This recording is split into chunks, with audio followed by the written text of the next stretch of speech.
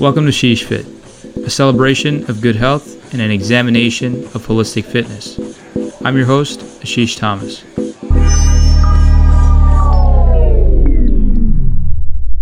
There aren't many lower body exercises that rely on just body weight. For many advanced trainers, doing stuff like bodyweight squats or bodyweight lunges just isn't going to cut it. But there are still some options.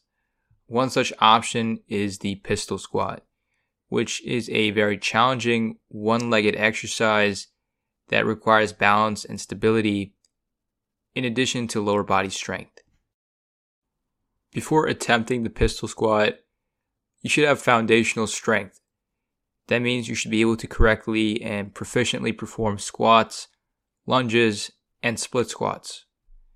This will also give you the necessary flexibility for pistol squats. Pistol squats actually require good ankle, hip, and hamstring flexibility. So working on the movement capabilities of those particular muscles is crucial. Try exercises that improve mobility such as ankle circles, hip flexor stretches, and hamstring stretches. Doing dynamic movements before the workout and static movements after the workout is the best way to schedule stretching into your routine. The form of the pistol squat is fairly simple, but very easy to mess up. Start by standing on one leg with the other leg extended in front of you. Keep your chest up, your core engaged, and your back neutral.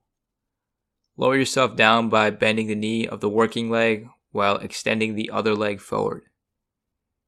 Go as low as you can while maintaining balance and control. Finally, push through your heel to return to the starting position. Keep in mind that your knee will have to cross your toes, but your knee should also be in line with your toes the whole time. You should not be moving side to side, and it should definitely not be caving in. The knee also shouldn't be wobbling back and forth. That's a fairly common mistake. Another common mistake is leaning too far forward. In the pistol squat, you have to keep your torso upright to prevent losing balance. To keep yourself in the proper alignment, just make sure that you move slowly and with control throughout the entire range of motion. Now, as I said, you should be able to squat, lunge, and split squat properly before getting into the pistol squat.